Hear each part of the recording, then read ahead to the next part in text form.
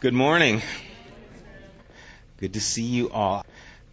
Well, how's everyone's week been? Good week? Wow. Even applauded. It's been a good week. Okay. I'm glad you've had a good week. We are starting a new series, a series entitled Crave. And we're asking the question, what does your soul crave? And why are we doing this series? I want to get to some practical things. Have you ever wanted to communicate your faith in Jesus and have found it very awkward? Have found it like trying to talk about aliens to, people who don't believe in aliens? 'Cause, right? Some of you don't. No, I'm just kidding. There is this feeling sometimes that you're coming from another planet when you start talking about your faith. And how do you bring this discussion of who Jesus is and why belief in God is so important at your work situation when you're a carpenter or you're an accountant and you just feel like, by the way, yeah, those are great numbers.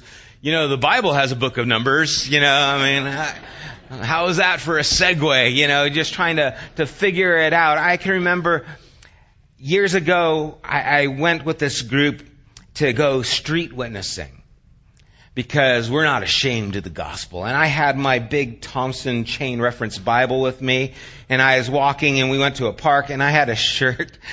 Those caution signs, I had a shirt and had an arrow pointing up and an arrow pointing down, and at the bottom it says, the choice is yours. So I was witnessing before I even started talking. I was coming up to them. I was like, read the shirt because I'm coming to talk to you.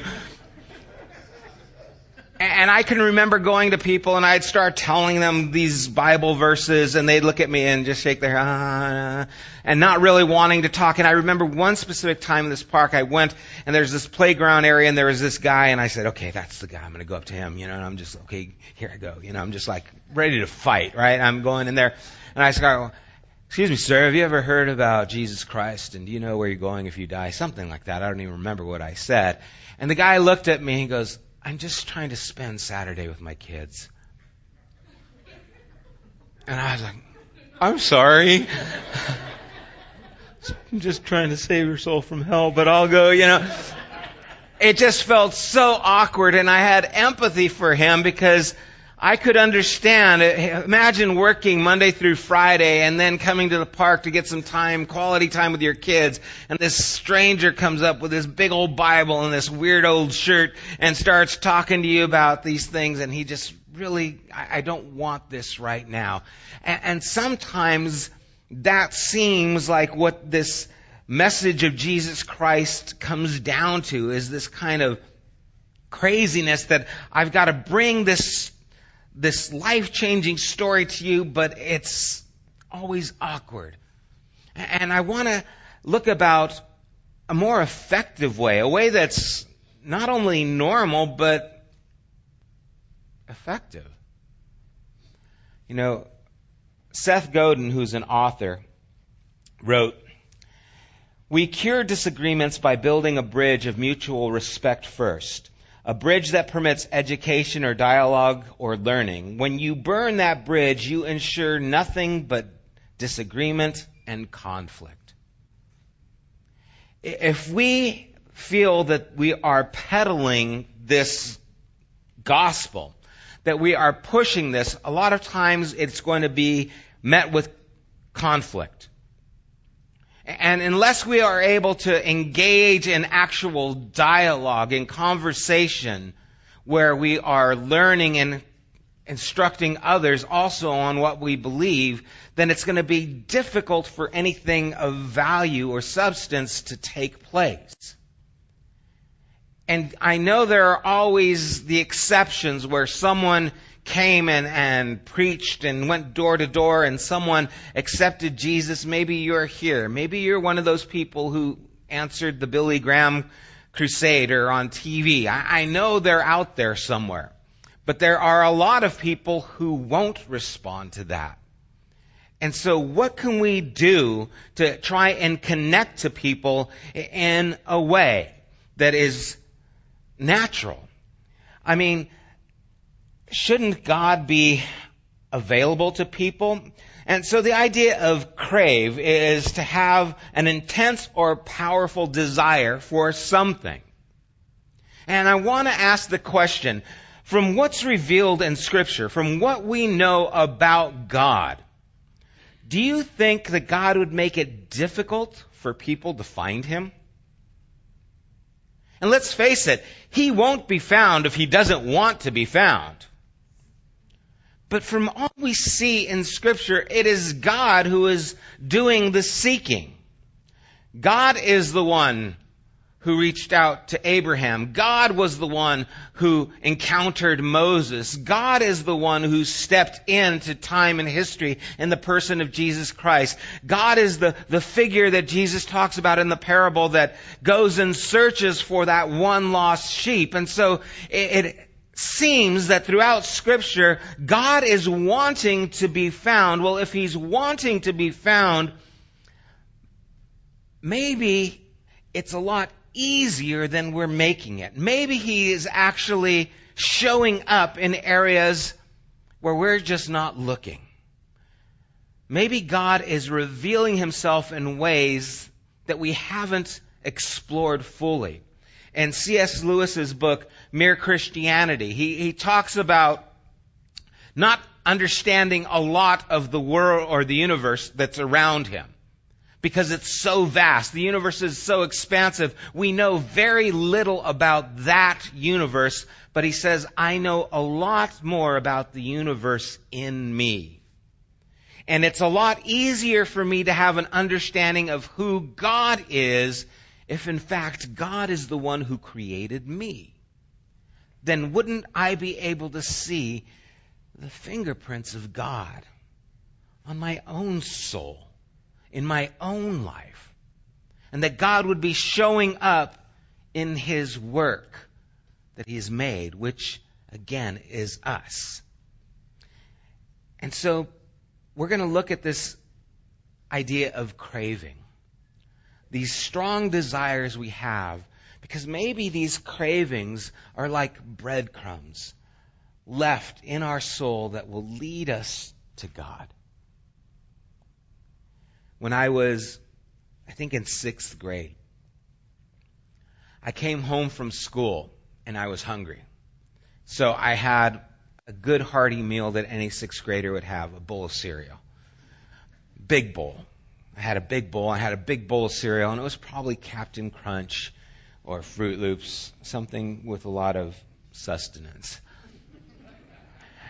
And so I ate this huge bowl of cereal, and then I went out and started shooting some hoops in my backyard because I used to play basketball against my brother, my stepbrother, who's 6'1", and I used to be shorter than I am now, but he's always been 6'1". I think he was born 6'1". But so I had to work on my moves because I would play him all the time. And so I was sitting there and I was working on my outside shots. I was doing some swings, some hooks. I was doing all these things. And all of a sudden, I felt like I was going to pass out.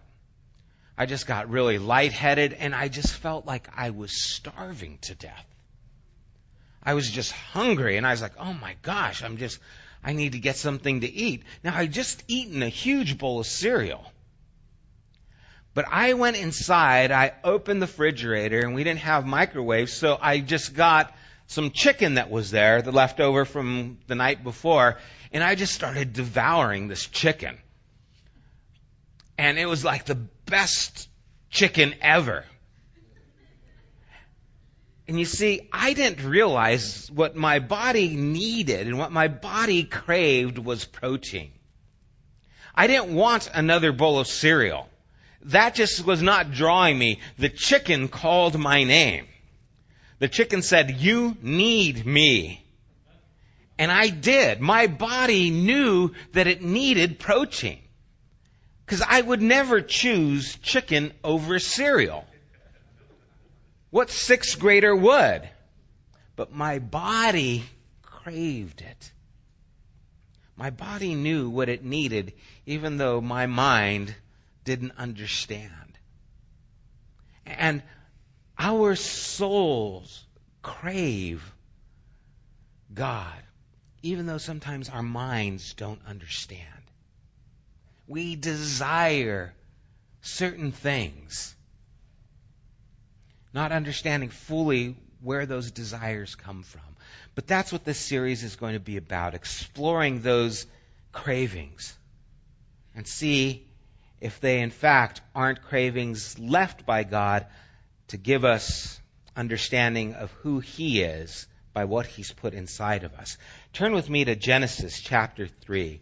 So let's look at the very beginning. As we look at creation and the start of it all, we're going to start with the fall. And so Genesis chapter 3, verse 1 says, "Now the serpent was more crafty than any of the wild animals the Lord had made. He said to the woman, 'Did God really say, you must not eat of any tree in the garden?' The woman said to the serpent, 'We may eat fruit from the trees in the garden, but God did say, you must not eat fruit from the tree that is in the middle of the garden, and you must not touch it or you will die.'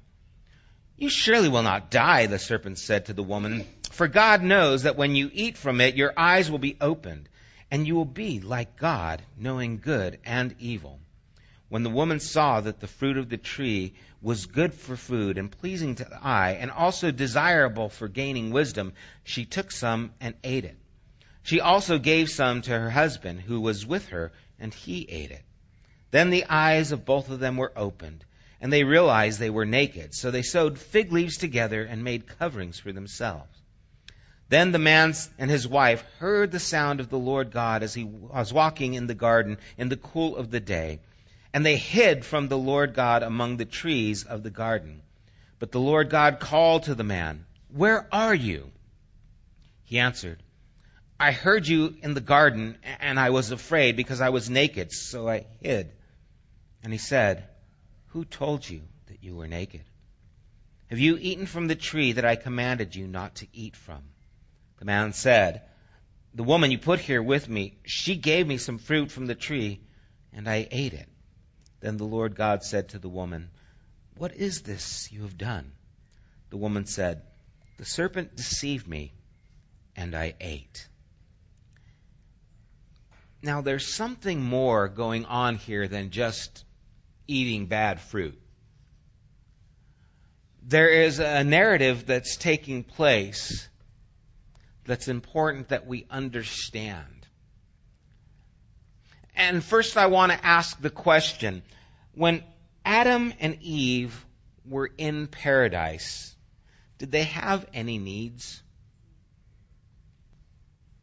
We instinctively want to say, no, they're in paradise, so you don't need anything. But you see, there were needs. They needed to eat. In fact, the first command, God said, "Eat freely." So they needed food for sustenance.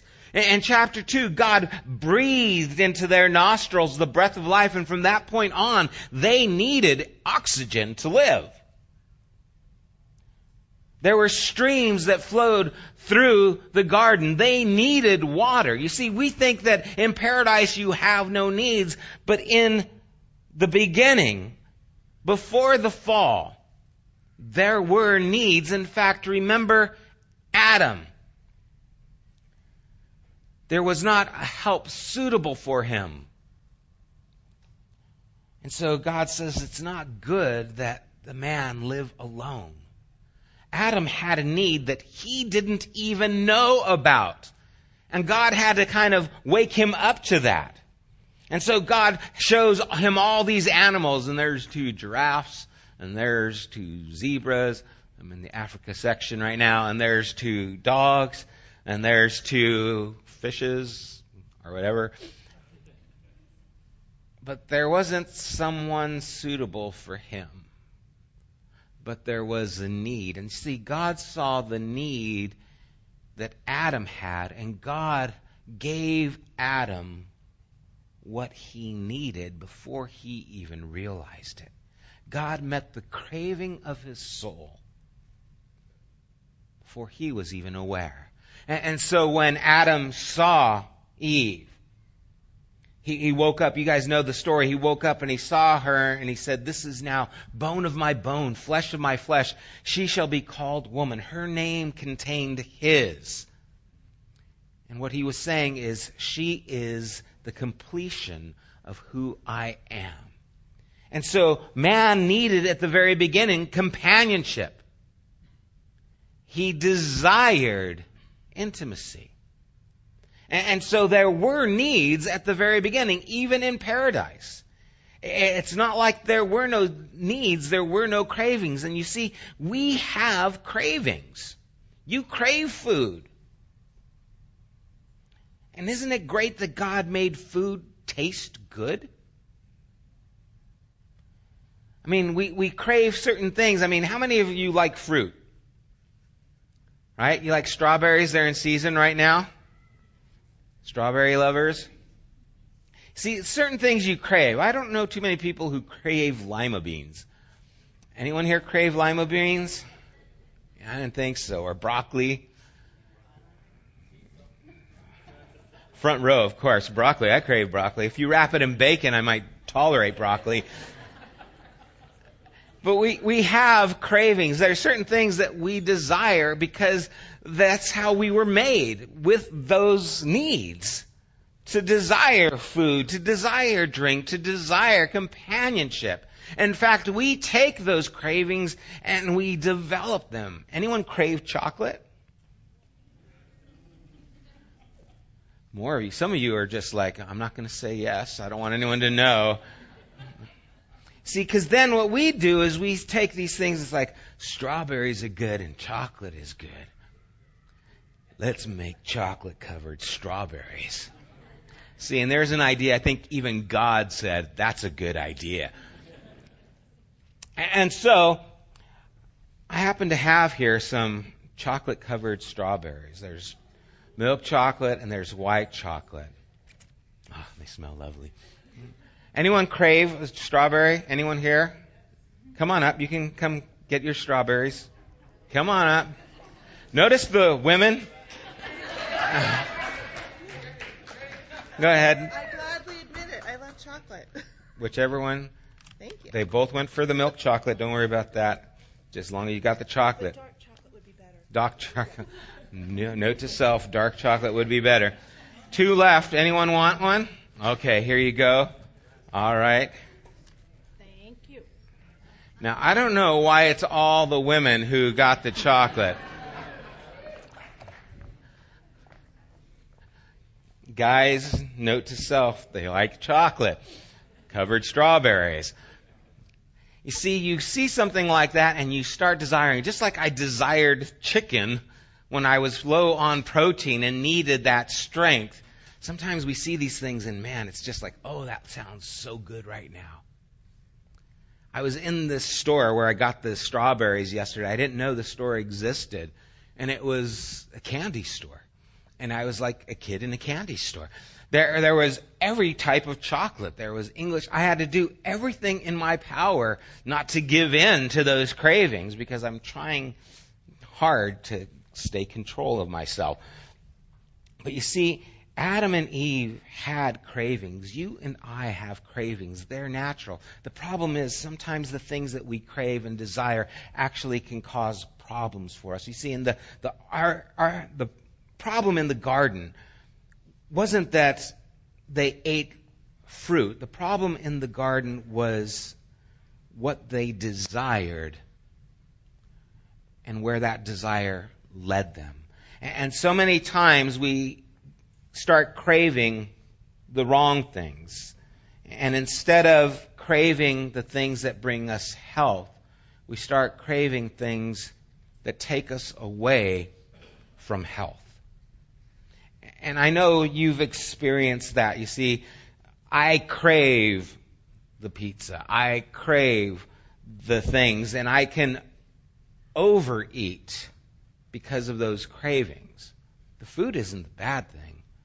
It's that I let the cravings start dominating me instead of me dominating the cravings. And pretty soon, those things that were important to us start dominating us.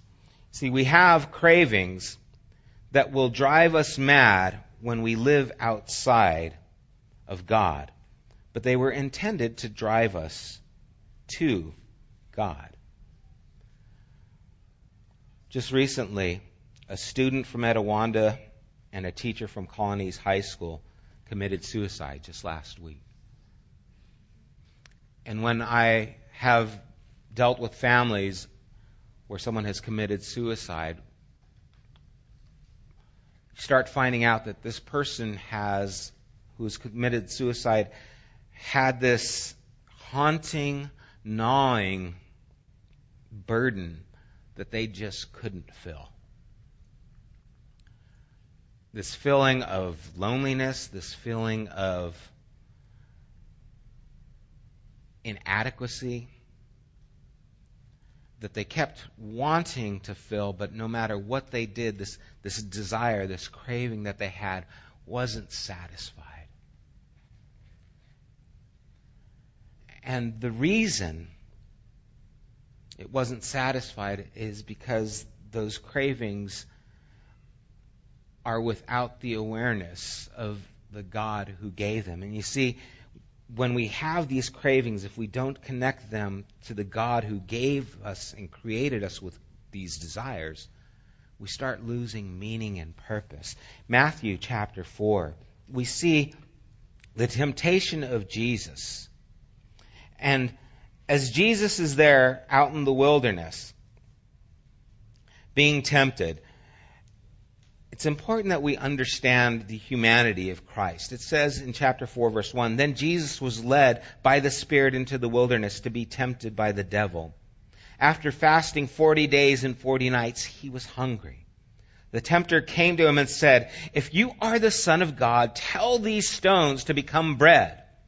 Jesus answered, 'It is written, man shall not live on bread alone, but on every word that comes from the mouth of God.'" And for some reason, we think when Jesus is tempted and hungry, it's not the same as when I'm tempted and hungry.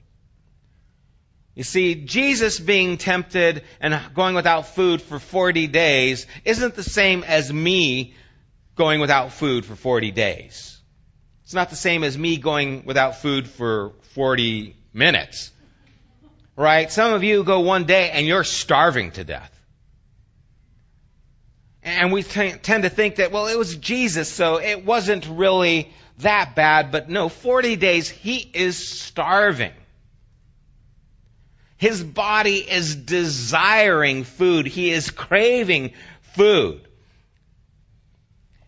And you see, you can't have temptation in your life without having a craving in your soul. It's something that you want, that you are resisting. Now, what is Jesus resisting? Let's not spiritualize this. When he says, "It is written, man shall not live by bread alone, but by every word that proceeds from the mouth of God."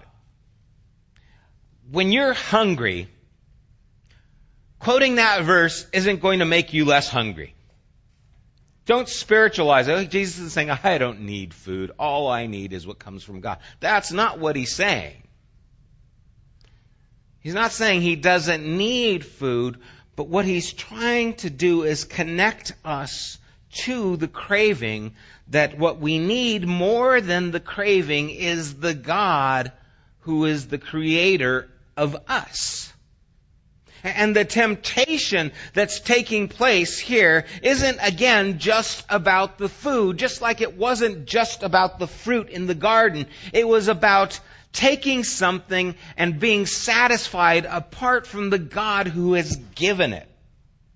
The whole concept in the garden was God had given them everything, and he says, this you're to abstain from. This is just obedience to me. And they said, well, that has something I desire, I crave, and I crave that more than I crave that connection relationship with you.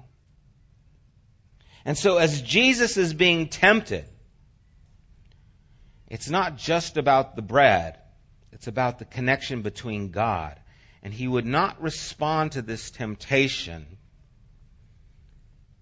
as the Son of God, but he would respond to this as a man dependent on God. And that's why when Satan tempts him, he says, if you're the Son of God, look at, you're up here. You shouldn't be hungry. And Jesus says, man shall not live. I'm not going to respond to you as the Son of God. I am going to respond to you as a man dependent on God. And what I need is to be connected to God even more than I need food. And even though I have a craving for food that is God-given, if I remove God from that craving, then I step into the problem. And what happens in our lives is we start separating God from the things that we crave. And so you crave intimacy, but you separate yourself from God in that, and God is no longer a part of that intimate relationships that you have with other people, and there's problems. You start thinking of food as just something for you to consume, and you stop connecting the fact that God has given us all things all freely to enjoy. And now we're not grateful, we're just consumers. We're living just like animals. And the whole idea is to keep God in the mix. In fact, Jesus is actually quoting Deuteronomy chapter 8, verses 2 to 5. And then we're also going to look at 10 through 18. So turn to Deuteronomy chapter 8.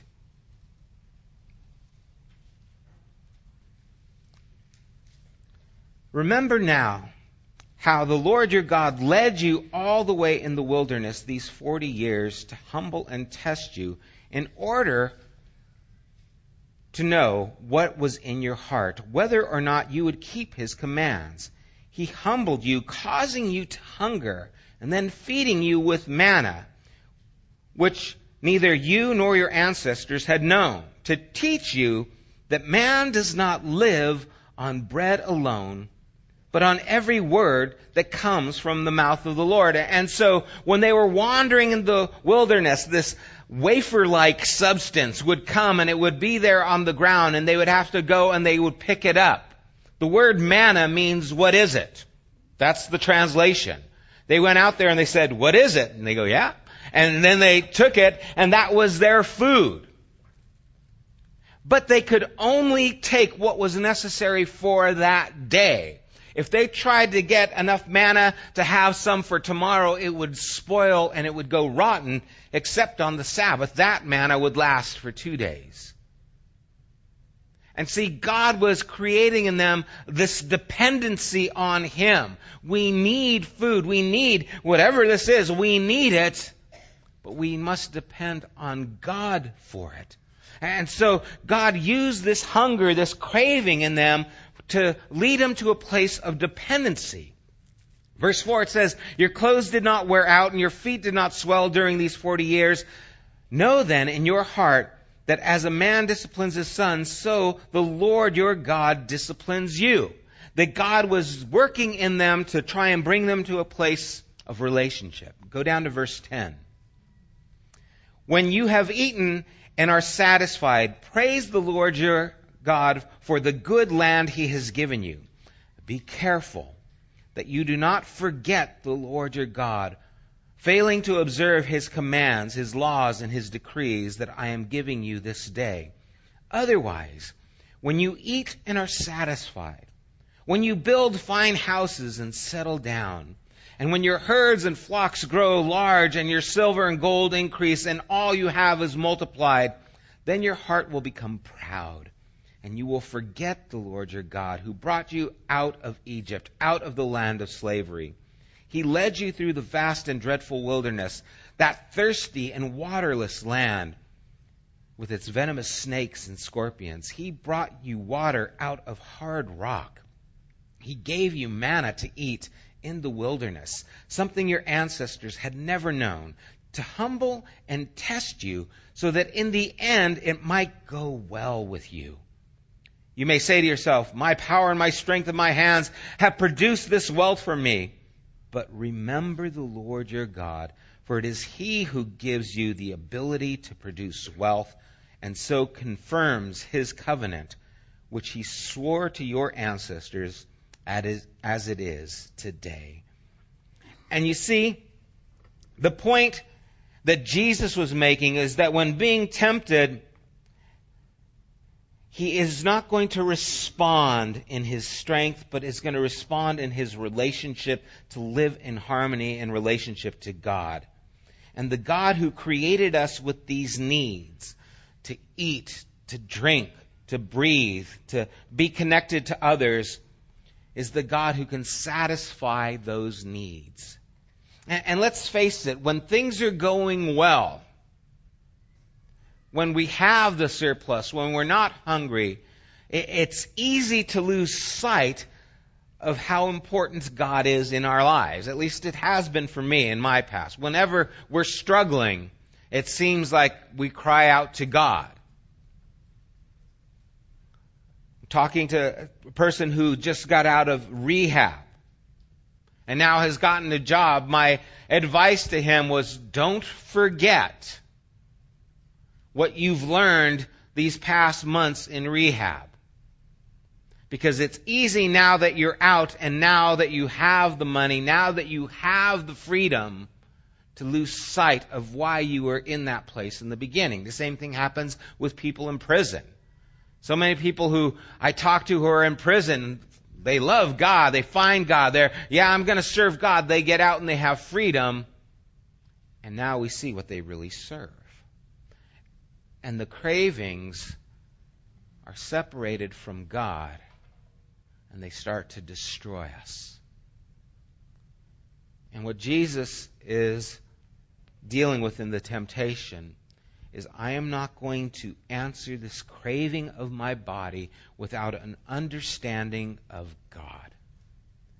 That God is the one who I respond to, that my cravings are submitted and connected to Him. And again, those cravings, what they start to do is bring us to an understanding of our need for God. What happened in Genesis is the serpent told them that there's more to be had without God, and that these things that they craved were more important than the God who gave them the cravings. Don't believe that the things that we need are more important than the God who created us with those needs. And sometimes when we don't believe that God is what we need, we spend our time craving the wrong things. It's like we crave bread, but we're eating rocks.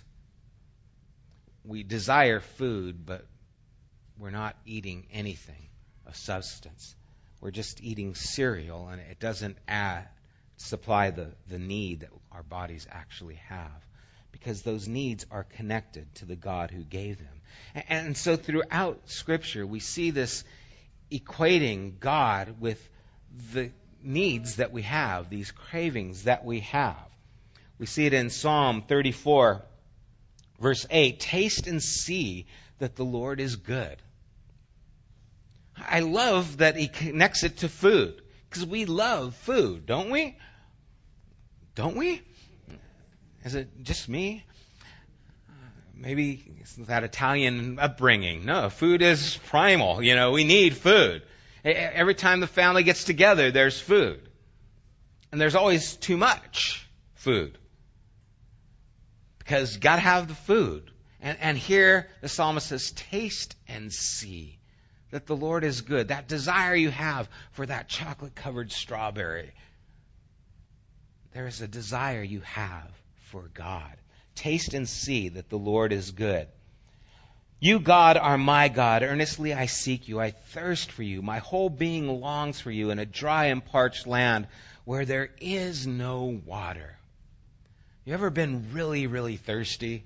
Man, water is just what's needed. I remember a few years back when we were in Haiti, we went and camped out in this one place where they were building a church and a school. And we had to hike this mountain to get back.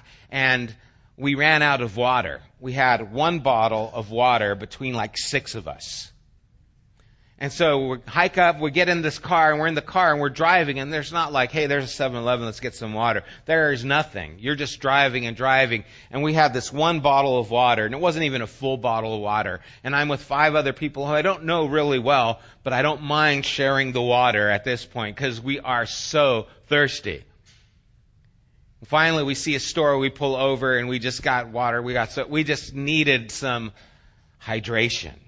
And what happens if you don't get water? If you're dehydrated, your body stops functioning. You start locking up and you start cramping up, and pretty soon it could become terminal if you don't have that water. And you see here the psalmist says, my whole being longs for you, thirsts for you, is in a dry and parched land where there is no water. I have a vague feeling of where there is no water and how good water tasted when it was there. And so here is this connection with God to the things that we desire. In Isaiah 26:9, it says, my soul yearns for you in the night. In the morning, my spirit longs for you. Here is the desire for companionship, for someone to be there. Do you remember when your kids were little and they were sick? And you've given them all the medicine you can give them, and you've done all that you can physically for them. Sometimes really what they just want is to be on your chest and near you. And in those nights when they're frightened or not feeling well, what do? They come and get into your bed because they want to be close to you. And so the psalmist is saying how he yearns for the Lord in the night. In the morning, his spirit longs for God. These desires, these cravings, we understand them. They are a part of our humanity. And yet here is a connection to God with the things that we crave. In Psalm 42, it says, as the deer pants for streams of water, so my soul pants for you, my God. My soul thirsts for God, for the living God. When can I go and meet with God? Just as our souls or our bodies crave water, just as our bodies crave food, just as we crave companionship, our souls crave God. And God has put that in every human being. And so I don't need to go outside and find some evidence to prove God. Oh, I might. It might be helpful to give some answers to questions that are there.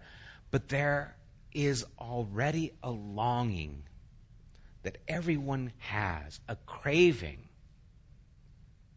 that is calling out to God, and people are going crazy trying to fill this craving with everything they can. It is fruit that is separated from God. It is rocks that we want to turn to bread, but they're just rocks apart from God. They are things that have no value because they're not connected to the God who gives value to all things. And we run from the one our soul longs for the most. People run from God even though He is the one their souls desire. Matthew chapter 5, Jesus said, blessed are those who hunger and thirst after righteousness. And He said, they will be filled. There is the desire for God to be found by us. He's put the craving in each one of us that is only satisfied when we hunger and thirst after what is right. And that's why the story has happened over and over again in my life and in so many other lives. I can remember trying to satisfy that hunger, that soul craving. And I can remember exploring in different religions, and I can remember dealing in different relationships and in drugs and in different life things that I would try and do to meet this need. And I can remember just feeling like, man, this isn't it, this isn't it, this isn't it. I remember coming to Christ, and there was this is it, where that desire has now been met. It doesn't mean I don't have needs. It doesn't mean I don't have struggles. But my soul has found what it's been craving. And now my desire is to walk in this, to continue in this relationship. And so maybe we can ask God to meet us in our point of need. Maybe what we can do is ask God to show us how these cravings can take us into an understanding of who He is. And in the next weeks, what we're going to be doing is looking at some of these cravings that human beings have and see how can we help people see that what they desire was planted there by the God who created them. And if they would actually see what it is they want, they would see the fulfillment of what they want in the God who has created us, who's created us with needs, who has created us with cravings, who has created us with the desire to satisfy these cravings. And all we really need to do is see the bread that's there, to see the fruit that is available, and stop reaching for the fruit that is separated from the God who gives these cravings. Let's pray.